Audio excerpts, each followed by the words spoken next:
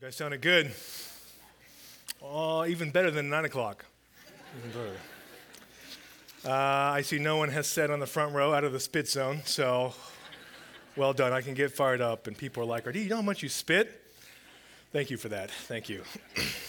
Thank you for that. Well, my name is RD. I'm one of the pastors on staff, and great to be with you. And I want to start with a question this morning. If Jesus were here in the flesh, which would be quite exciting, and he could teach you one thing, what would you want that one thing to be? Just one thing about the Christian life, not necessarily how to fix a car, though that would be awesome, and he would do it. But about the Christian life, and I was thinking it would be awesome if Jesus could teach me how to turn water into wine, or fruit juice, whatever you want to say, right? If he could do that, that would be a pretty sweet party trick, right? I'd be invited to all the parties, like bring RD.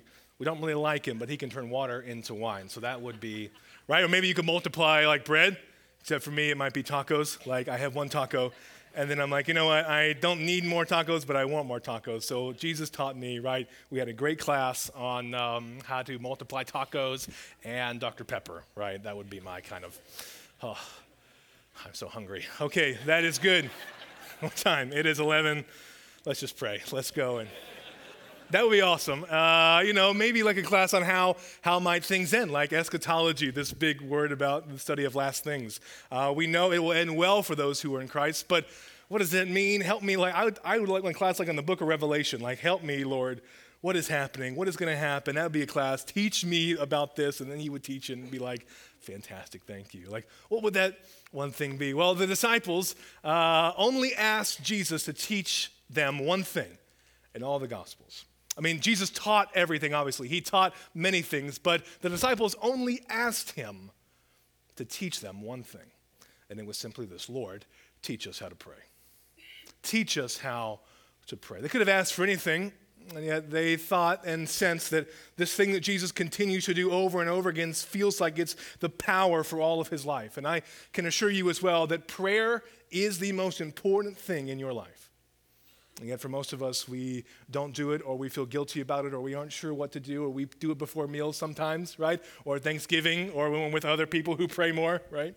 But by and large, we aren't tapping into the power that is available to us through prayer. And so you and I need the same type of teaching. Lord, teach us how to pray in our time. And I tell you this, that a vibrant, healthy prayer life, even one where you're still not always sure what's happening, is absolutely central to joy in your life. Without it, you are disconnected from the vine. You are disconnected from the vine. And so to look at what prayer is, we want to go to Jesus that taught us how to pray. And so the Lord's Prayer from Luke chapter 11, we continue to roll through the book of Luke. And so Luke chapter 11, where we come to a prayer that I'm sure many of you prayed growing up. And I grew up in the Episcopal church where we would say this prayer all the time, and I didn't have any idea what it meant, hallowing and trespasses, and people just said it, so you felt like you should say it too. Right? And we said it earlier. And so we want to break it down. What does it mean? Why is this, of all the things Jesus could say, why did he say these things? Luke chapter 11, verse 1. One day Jesus was praying in a certain place. When he finished, one of his disciples said to him, Lord, teach us to pray, just as John taught his disciples. He said to them, when you pray, not if you pray, not if you feel like praying, not, okay, get perfect and then maybe you can pray, but when you pray, say, Father, hallowed be your name, your kingdom come. Give us each day our daily bread. Forgive us our sins, for we also forgive everyone who sins against us. And lead us not into temptation. This is how you should pray. And so we want to just look at it line by line by line and kind of see that this prayer is pregnant with power, right? It's pregnant with possibility to connect you to Jesus and transform your heart and your life. So we begin with the first word, Father. Matthew's version says our Father. It's the same idea, Father.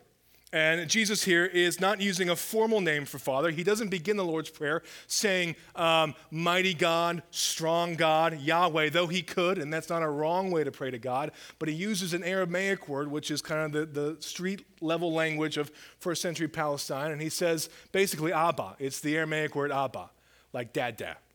Talk about an informal word. My girls, the first word that they said, the twins, the first word that they said was dad. And my wife told me that was because it's easier to say than mama. That's why they said dad first. Okay, fair enough. Maybe not. I think it's scientifically true. But details. It felt great. Now they no longer say it, so I'm unsure what has happened. But for a moment, it was the first word that they said, and they said it for a while, and I would come home from work, and they'd say, Dada, and then they run. Well, they wouldn't really run because they weren't really walking, but they'd crawl over and then kind of like fall, and I'd go grab them, and it was just this like awesome, like they knew who I was, and they didn't say, hello, Father, how was your day? It was just the first thing they knew was Dada, right? And it's the same word here. This is like Jesus is saying basically Dada, Daddy. He isn't just talking formally, he's talking intimately because he has this relationship. And so Jesus is modeling this prayer for us, saying this is how you should begin your prayers, with this intimacy. And actually, in the world today, in 4 countries today, children still use the word Abba first, right? They still learn this word first. It's the first word that they learn in Palestine, Lebanon, Syria, and Jordan. The first thing they'll ever say is Abba to their father, right? Picks them up, holds them. And this is what Jesus says. Why begin the prayer with Father? Because when you begin to pray to God, when you're praying to God, when you say Father, the second you say Father, you are soaking the entire prayer in grace. Because the only way that God can be called Father is if you are his son or his daughter by grace. And so when you say Father, the second you even say it, all the implications of fatherhood and you being a daughter or a son are there when you commune with God. Because you and I do not become children by merit or by effort or by how good we are, but by God's grace. And he has adopted us into his family, put the Spirit of God into us that we could cry out, Abba. That's Galatians chapter 4. And so now you and I can pray to God, begin all of our prayers saying Father, and rest in that word, that he hears us, that he knows us. The intimacy of that is profound. In no other religion can you approach God in that way. And the only way that we can approach God in that way is because of the work of Jesus on the cross. The Lord's Prayer begins drenched in grace. John Calvin says, by the great sweetness of this name, Father, he frees us from all distrust. Right? There are 2 ways to approach God: in fear and trembling because you think you're not good enough or you think you have to measure up. Or as a father, when you know you don't measure up, but he still loves you anyway. Not because of what you've done, but because of what Christ has done for you. Jesus says, start praying like this: Our Father, hallowed be your name. Now, I know for many of you, you used the word hallowed this week. I know you did. How many of you used hallowed this week? Show of hands. You did? Okay, awesome, fantastic, great. I don't feel you would. Yeah, that's just how you talk, I know. But for most of us, we just use normal words, okay? And it's not one that's common. In fact, it just translates to holy. And we don't use that word very much. And sometimes talking about God, we do. And so there's this sense when you're reading the Lord's Prayer and you're thinking, hallowed be your name, holy be your name. When we pray that your name be holy, you're thinking, well, isn't God's name already holy? So how are we making it holy if it's already holy? And Martin Luther, a man much wiser than I, also had that thought. And so this is his commentary from Tim Keller's book on prayer, this part of the prayer. He says, what are we praying for when we ask that his name become holy? Is it not holy already? Then Tim Keller comments, he immediately answers, of course it is holy, but that in our use of it, his name is not kept holy. Luther points to the fact that all baptized Christians have God's name put upon them. As name bearers, right, we bear the name of God. They represent a good and holy God. And so we are praying that God keep us from dishonoring the name by which we are called, and that he would empower us to become ourselves good and holy. This is the first petition of the Lord's Prayer, that God's name would be holy. It already is holy. You and I, in a sense, cannot take away from its holiness. It exists as set apart and holy and majestic all in of itself. God does not need us to make his name holy. It already is holy in by itself because of who he is. And yet at the same time, because those of us in Christ now bear the name of God upon us, other people can look and see and savor the holiness of God by the way in which the church conducts herself and by the way in which we conduct ourselves. God is holy. God is both a father and gracious and kind and intimate. He's also holy and immense and majestic and powerful. And so we want to hallow his name. But remember how the prayer begins with Father. And so there's intimacy that's then brought with immensity. And these things hold together through Jesus, right? He's the one that holds these things together. And so we're praying, God, would your name be holy in my heart, holy in our city, holy among the nations? Would people hallow it? In the Hebrew, name is not just like kind of your actual name. In the Hebrew and in the kind of the first century especially, your name was your entire character and nature. It was everything about you. Your name signified who you were. And so as we hallow the name of God, we hallow everything that he is, everything that he's done, his character and his nature. And you and I can only do that if we actually know his name and trust his name. Otherwise, we're just hallowing someone we don't actually know. And so the prayer begins with power, Father, intimacy, hallowed be your name, immensity. Petition number 2, your kingdom come.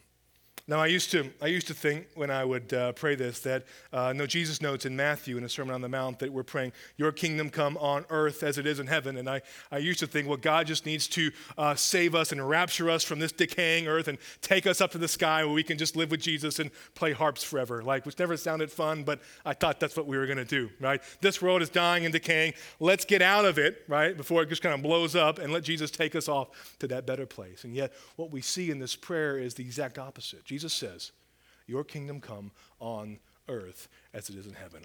I'm fairly certain he means like now. Like, would your kingdom come now? Would the kingdom actually invade our hearts now? And when you hear kingdom, you probably think castles and, right, you think moats and all those things. But actually, the kingdom of God is simply this. It's the rule and the reign of God over and through all things. It's the way of God, the shalom of God that pervades everything in our lives. That is what Jesus is praying would happen on earth. And so with the arrival of Jesus, we have that. It's like D-Day, right? June 6, 1944, when the Allied troops landed on Normandy beaches and all the beaches, right? That was the beginning of the end. And as they marched across Europe, they provided more and more freedom as there was liberation upon liberation. But they weren't at V-Day when it was D-Day, right? Those are two separate days. And you and I very well know that we live in between these days, don't we? Look at your heart, look at the world, look at the nations, read a paper. The kingdom is here, and yet the world is still broken. So what is happening? Because we live between the already and the not yet. This is the clear teaching of the New Testament. Jesus has come. He has landed. D-Day has come, which surprised everyone on Christmas. And yet now we are on the march towards greater freedom and greater liberation through the church, not by our power, but by the power of the Spirit working in us to bring the rule and the reign of God on our city, among the nations, in our hearts, and in our world. This is a radical part of the prayer. It's not just saying, your kingdom come, and then let me sit on my couch and let me watch Netflix, right? But I want your kingdom to come. I just don't want to do anything about it, right? Because this world's going to blow up and it doesn't matter. Well, that's not true. This world does matter. This earth does matter, right? Because we see in Revelation 21 and 22 that we have a new heaven and a new earth where everything here is redeemed and renewed by God's good graces. And so we both want to pray this prayer and then live this prayer. Actually be people who embody this prayer. God, would you help us be people who live in between D-Day and V-Day? Because we can see the world is broken, but we know that victory is coming.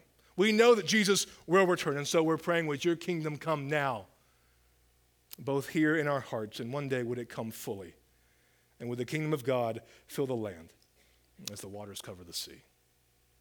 This is a radical prayer. This is a daily prayer, and so we don't lose heart when we see the brokenness of the world because we know we're not there yet, but we also have hope because we know Jesus is with us on our way there. Your kingdom come. N.T. Wright says this about this part of the prayer. He says, as we pray this for the world, your kingdom come, we also pray this for the church.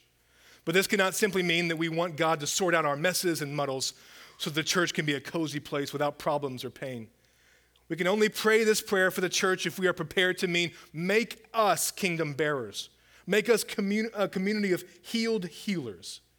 Make us a retuned orchestra to play the kingdom music until the whole world takes up the song.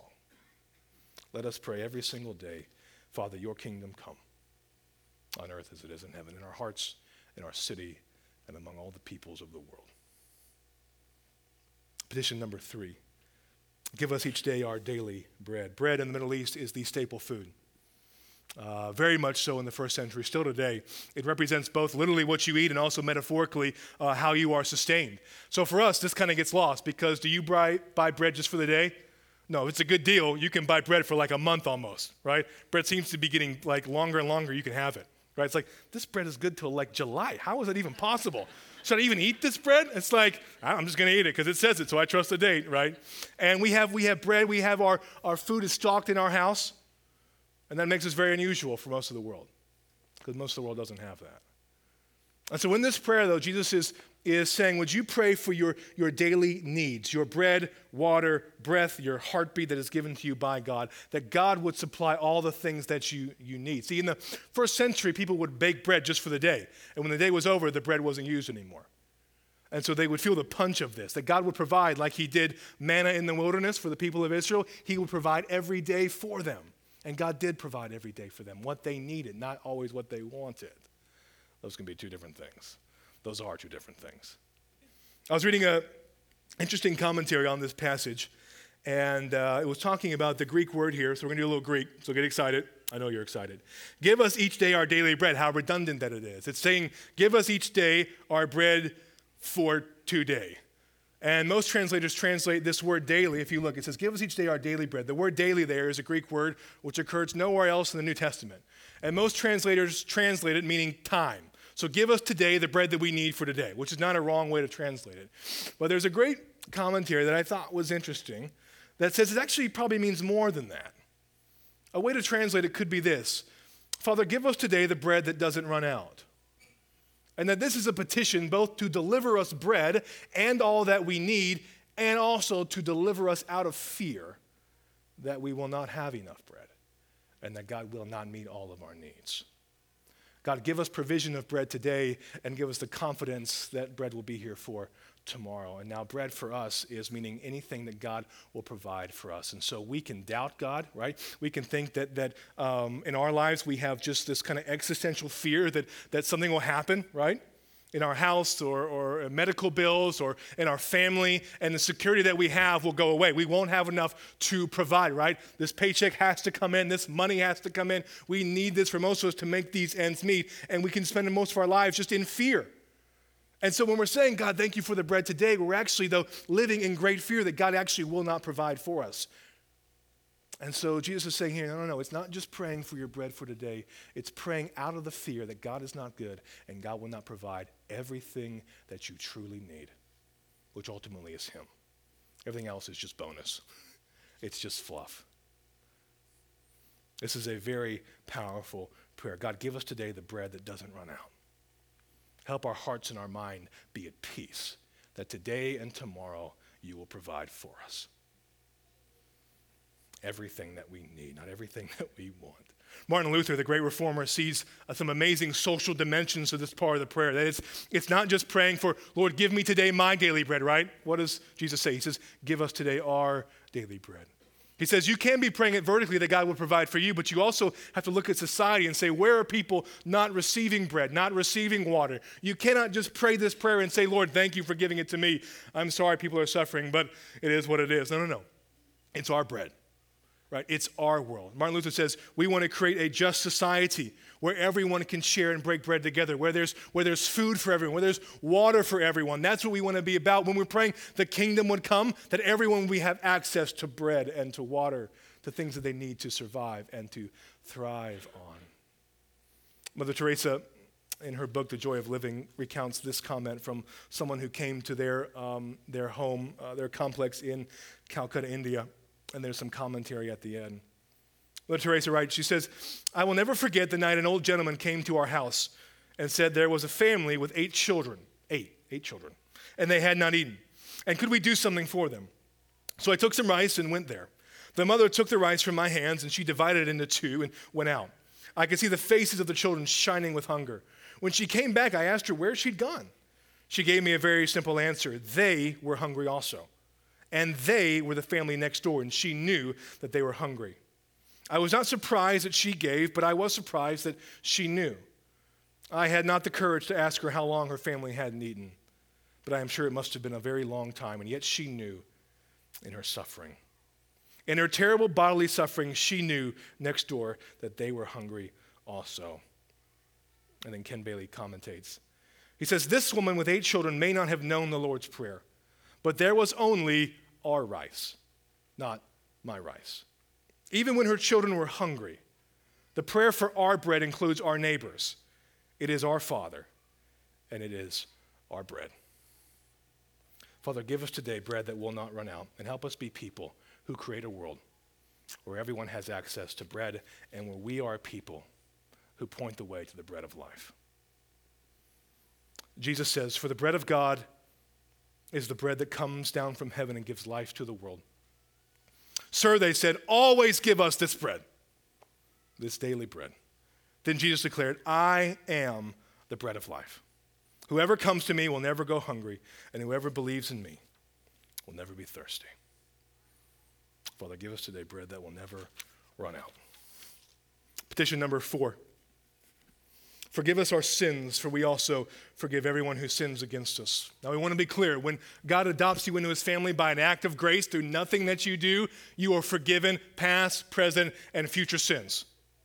But remember the story of the prodigal sons where the younger brother goes off and just kind of goes prodigal, and he comes home and he's going to repent and confess his sins to his father. And so he's coming back remorseful because he wants to be united to his father again. "Father, forgive me." And yet even before he can say any of that, what's the father doing? The father is running to meet him.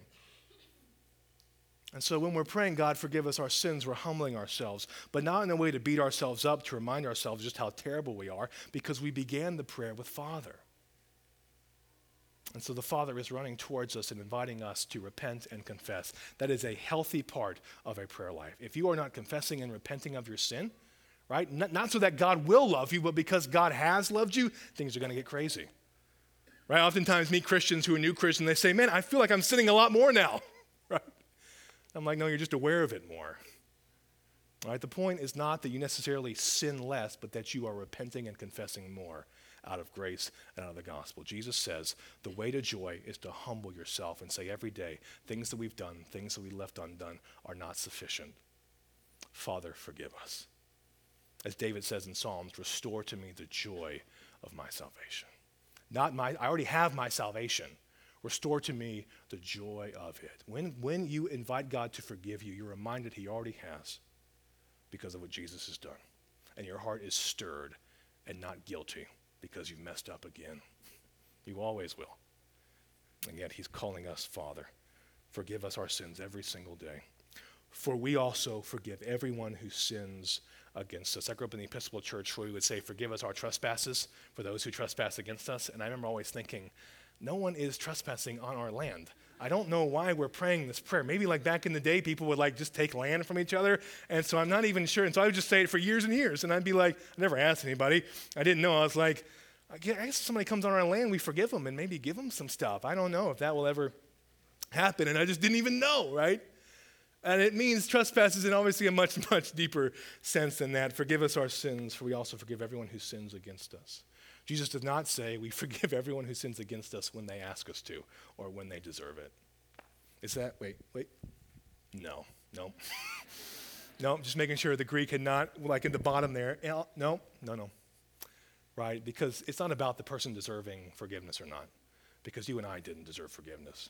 Yet Christ forgave us. And so that's why we begin saying, "Father, forgive me of my sins. Get me in a place where I remember it's all mercy, it's all grace, it's all love." So then when I think of people that I don't have those feelings towards, I can be actually soft and move toward them. It doesn't mean you forget. It doesn't mean you wipe away pain or misery and just say, "Well, it doesn't matter. People can just trample all over me." No, of course not. But it does mean there is no future for humanity if we cannot forgive each other and be reconciled to each other. The church has to be this beautiful community, this city on a hill, this kingdom within a kingdom of a forgiving people that say everyone in here, I want to bust your bubble. Well, actually I do. Everyone in here is sinful and broken. And how else could we actually get together and do this crazy thing called church unless we actually forgave each other? Unless we actually said, "You know what, you got some junk, I got some junk, let's get on the table and let's pray for God's mercy over all of it." Otherwise, we just have all this conflict. Marriage, church, all these things that we don't say, "You know what, you don't deserve this, but I didn't deserve it either. And so I just want to forgive you that we could be closer." Jesus says every single day, look outwards towards people that you can forgive. And you know what? If it was easy, we'd all do it. And if it was easy, he wouldn't say you had to do it. It's about your heart. Are you willing to forgive the worst in people? Because Jesus Christ is the one who forgave all the sins in us. And all the trespasses are ultimately against him. The final petition is this: "And lead us not into temptation." Matthew follows up, "But deliver us from the evil one." Lead us not into temptation. What is the temptation? I think, well, there are many things, but I just boil it down to this. A temptation that lurks beneath all other temptations is simply this: to not trust in the goodness of God.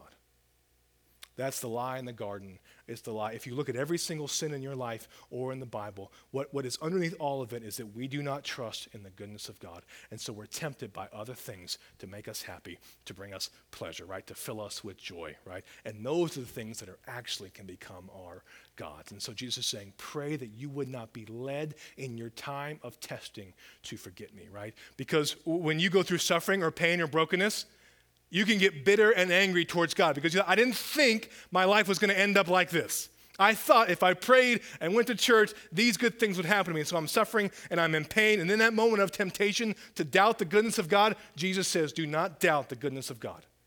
He is for you. Everything happening in your life is for a good purpose. Do not forget. That's a test. Another side of the test is when things go well for you, when you're blessed by God. You're in a great season, right? It's easy to forget God in that moment. How often do we pray when things are going well for us? Not often. And that basically reminds us that we think by our own effort we've achieved all this blessing in our life. Right? Prayer is a continual assault against self-sufficiency. And to not pray is to say, I made my life. I provide my bread. I am the king of my kingdom. I forgive who I want to forgive, and it's all about my happiness. Jesus says, that's the way to death. That's the way to be seduced by the enemy, where Satan is always saying it's a little bit better over here. God doesn't have his best for you. He said you couldn't eat from that tree. That's because he doesn't care about you. I say you can do whatever you want. Jesus says pray every single day from protection from the evil one. And we're thankful that Jesus conquered Satan and he keeps us safe from him ultimately. And the Holy Spirit that he gives to us gives us the power to fight against the enemy, not in our effort, by his power, and lead us not into temptation. There you go, 27 minutes. There was the Lord's Prayer.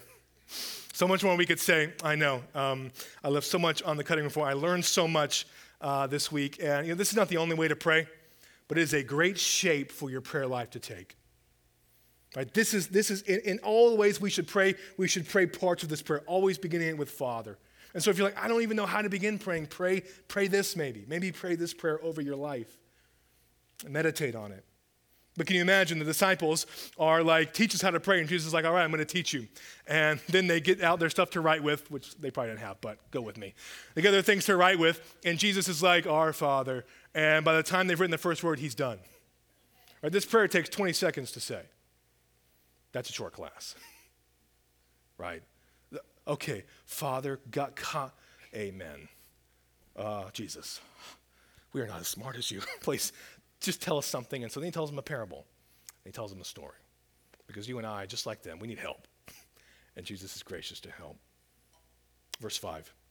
Then Jesus, he's still teaching on prayer. Then Jesus said to them, suppose you have a friend and you go to him at midnight and say, friend, lend me 3 loaves of bread. There we have bread again. A friend of mine on a journey has come to me, and I have no food to offer him. And suppose the one who inside answers, don't bother me. The door is already locked and my children and I are in bed. We're asleep. I can't get up and give you anything. I tell you, even though he will not get up and give you the bread because of friendship, yet because of your shameless audacity, he will surely get up and give you as much as you need. So I say to you, ask and it will be given to you. Seek and you will find. Knock and the door will be opened to you. For everyone who asks receives, the one who seeks finds, and to the one who knocks the door will be open. Which of you fathers, if your son asks for a fish, will give him a snake instead? Or if he asks for an egg, will give him a scorpion? If you then, though you are evil, know how to give good gifts to your children, how much more will your Father in heaven give the Holy Spirit to those who ask him? So he tells the story, and this is kind of the point of the first part's a parable. And in the first century, they didn't have 3, 4 bedroom houses. They had 1 bedroom houses, and they had bigger families than most of us have. And everyone would sleep in one room of the house, the room that they had, and they'd all sleep on mats, like right next to each other to stay warm, because they didn't have air conditioning or heating. Not that it gets, too cold in Palestine, but they just sit next to each other. And so when someone would come to the door after the daytime and the door had been closed, then people would get upset because the kids were asleep, and if you got up, the whole family got up. And when the kids get up when they're young, it's just game over. Okay, it's tough to recover from that. And I'd be mad at somebody too who came to our house at midnight, right?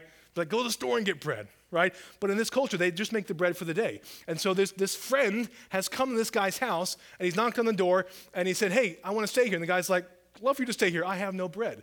And in the first century, hospitality was so huge that if you didn't have bread, you were being not just rude, but it was a massive offense against you. And so he's like, wait, I know my friend down the road has some bread. I saw him baking it today. He may have enough. I'll go get his bread. So this guy, sets the guy in, hey, sit here. I will get some more bread. So he's like, hey, I need some bread. And the guy's like, go away. My kids are asleep. I'm asleep. I just want some shut-eye. What is wrong with you? And the guy just keeps talking, right? And finally, I love what Jesus says. He's like, it's not because they were friends that the guy gave him bread. It's because the guy was so rude, basically. That's shameless audacity. The point of the parable is this. It is a contrasting parable, right? A parable literally means to lay aside something that, like you lay two things next to each other. And oftentimes parables are comparisons. They're similar. This one is not, right? The point of the parable is not that God is like the guy sleeping with the kids.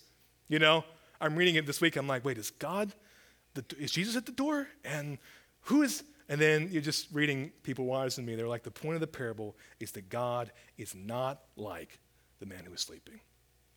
God never sleeps. God does not tire of you asking for him. And because of your audacity and because of your friendship with God, he will generously give you not just bread, but anything you ask of him. So the parable highlights how different these things are. And so when you understand that God longs to give you things, God longs to provide for things in your life, you see, well, this is not like God at all. And that's the point of the parable. God is not like that. Even though some of us may think that God is asleep and like that, he's not like that. And so then Jesus follows it up and he says, so I say to you, ask and it will be given to you. Seek and you will find. Knock and the door will be open to you. Now, this does not mean, hear me, that if you want a new boat and you pray for it 3 times a day, it will happen. That is not from the gospel, okay? That is not, no, financial blessing, maybe not, probably not, right? It's not that if we pray this or say these words or believe hard enough, then this thing won't happen. Right? That is not what God is saying here. Seek and knock, and whatever you want will be provided for you, right? The promise in prayer is not that God will provide whatever we want. It will be that he will become all that we want in our prayer. Right? This is a very big difference because oftentimes we just pray to God to get things from God. No, God says, pray to me to get me. And if I give you other things, great. But the point of prayer is encountering a person, not just to ask God for things like he's Santa Claus, because that's not who God is. At the end here, we get back to the father metaphor here, verse 11. Which of you fathers, if your son asks for a fish, will give him a snake instead? Jesus is once again being ridiculous in the sense. He's like, nobody will do that, right? No one will. If he asks for an egg, we'll give him a scorpion. No father will do that. But maybe what the son needs is not an egg. And maybe he needs something else. Listen. The thing that's changed my life more than anything else, the belief that has shaped my prayer life and my life just as a Christ follower is this simple fact, profound but simple, that God is good. There it is. That is the secret. That's how I make it through everything, right? God is good.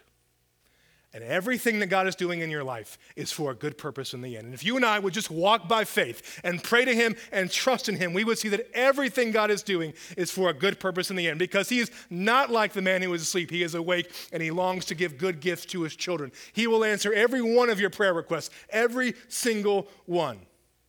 But oftentimes not in the way that you would like. Because he knows far more than you what you need. John Calvin, as always, he says, God does not always answer our prayers as we pray them, but as we would pray them if we were wiser. You have no idea what God knows. We think we know because we see some things, right? It's like if my 14-month-old daughters began to pray to me and ask me for everything they think they need based on where they are in life right now. They have no idea. Juice, cartoons, and goldfish. This is all I need my whole life, Dad. Thank you for providing it for me. Right? This is all that I need. And I would be like, no. And sometimes I withhold things from them, not because I don't love them, but because I do. Everything that God permits in your life and everything that God withholds from your life is for a good purpose in the end. And the best gift he could ever give you, he's given you in the Spirit. Jesus is God with us. The Holy Spirit is God in us. What could be more profound than that? The Spirit of God dwelling within us by faith. In fact, at the end of Luke, this is what it says. If you then, though you are evil, meaning you aren't even close to as loving and caring as God is, know how to give good gifts to your children, how much more will your Father in heaven give the Holy Spirit to those who ask him?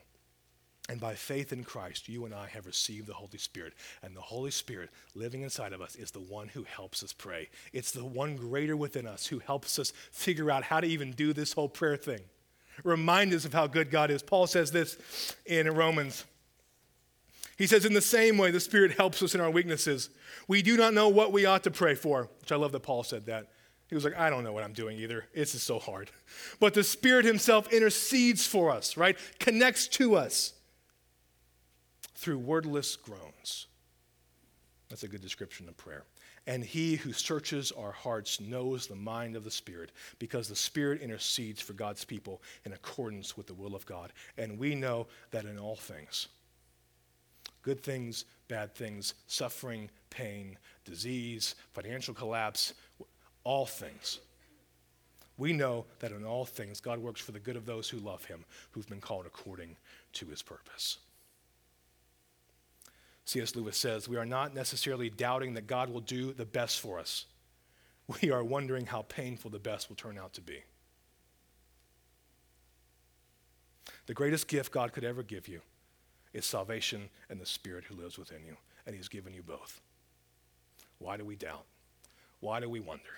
Because we don't pray. Because we aren't tapped into who God is.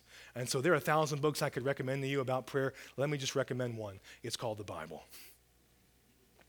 You want to supercharge your prayer life? Immerse yourself in this book, right? People are sometimes saying, I want to hear God speak to me. Can you help me hear God speak to me? And I just want to say, God has spoken to you.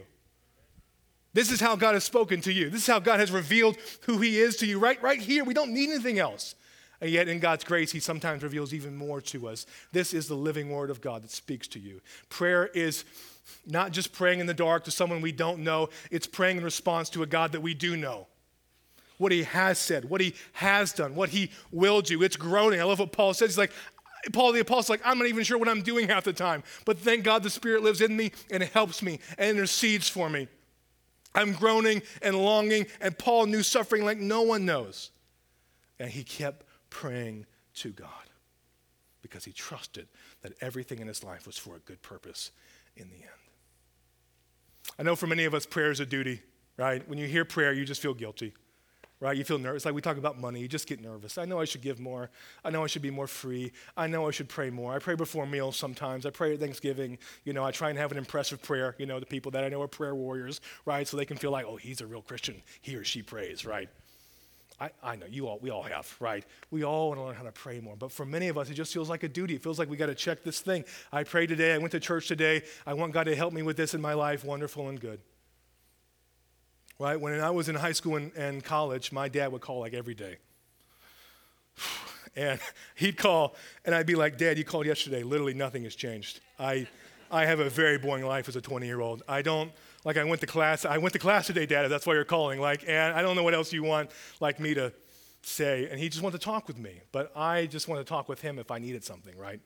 And so I'd go to him and be like, Dad, hey, can you hook me up with some money, right? Give me some advice. Maybe you want to come down and take me out to dinner, right? And didn't mean I didn't love my dad. I did love my dad. But our relationship for many years was just me wanting to get things from him. And this is how we approach many of us prayer. We don't dislike God. We don't not love God. But we just kind of pray as this thing that we have to do. And we're motivated by guilt or by this message or just by whatever. It wasn't until a few years ago that I just had God change my heart. And I began to actually call my dad just to talk with him and just to enjoy the conversation that we would have together, right? Because he was my dad. He was my father. And if we talked about something of substance, great. And if I asked him for something, so be it. But talking with my dad went from being a duty to being a delight because I just enjoy talking with him and not just asking him for things. See, if you're praying to God to get things from God, that is not the point. We pray to God to get God. Because here's the deal. If you're praying, if you love God just because of the things he provides, then you love the things he provides, not him. And if he doesn't provide according to your script, you get bitter and angry. Because you thought, I thought this was how it's supposed to happen. And Jesus said, I laid it all out for you. Pray to God to encounter a person. Enjoy him. I know, I was preaching on prayer this week, and I'm thinking, how am I supposed to preach on prayer? I was hoping like Thursday morning I'd have some massive prayer time that I could share with all of you and be like, oh, RD did it, so now we can do it. And it didn't happen. It's like groaning in the dark. I'm like, I don't even know. And so I had moments where I prayed, and then, we have 2 girls that are young and my wife, and I'm working, and it's just chaos and busy. And you feel like, I don't even have time to pray. I'm so distracted. Where can I actually go and pray? Like, I don't even know where. My phone's on, get a prayer up on my phone, but then I start looking at Twitter and Facebook, so I'm not praying anymore. And so all these things are distracting me. Like, I want to pray, but then I just keep starting over in prayer. And yet Jesus says, keep knocking. Keep seeking, keep asking. I prayed every single day this week, and I confess I don't do that every week. I can tell you this. The first couple of days, I felt like, I don't think this even makes a difference, and I'm going to preach on it. And by Wednesday, Thursday, Friday, I didn't have a massive revelation. I didn't have the Holy Spirit just kind of blow up my heart. I wish. I've had that a few moments in my life, not a lot. But over the course of the last few days, I just felt God's presence. I felt like I was actually meeting with God. The first few days, I was saying, God, do this, God, do this, God, do this. And the last few days, I was just saying, God, would you speak to me? Right? I want to hear from you. I'll close with this quote from Frederick Buechner. He says, keep on beating the path of God's door, because the one thing you can be sure of is that down the path you beat with even your most half-cocked and halting prayer, the God you call upon will finally come. Amen. And even if he does not bring you the answer you want, he will bring you himself. And maybe at the secret heart of all of our prayers, that is what we're really praying for. All we long for is him. And in prayer, we can meet him. Let's pray.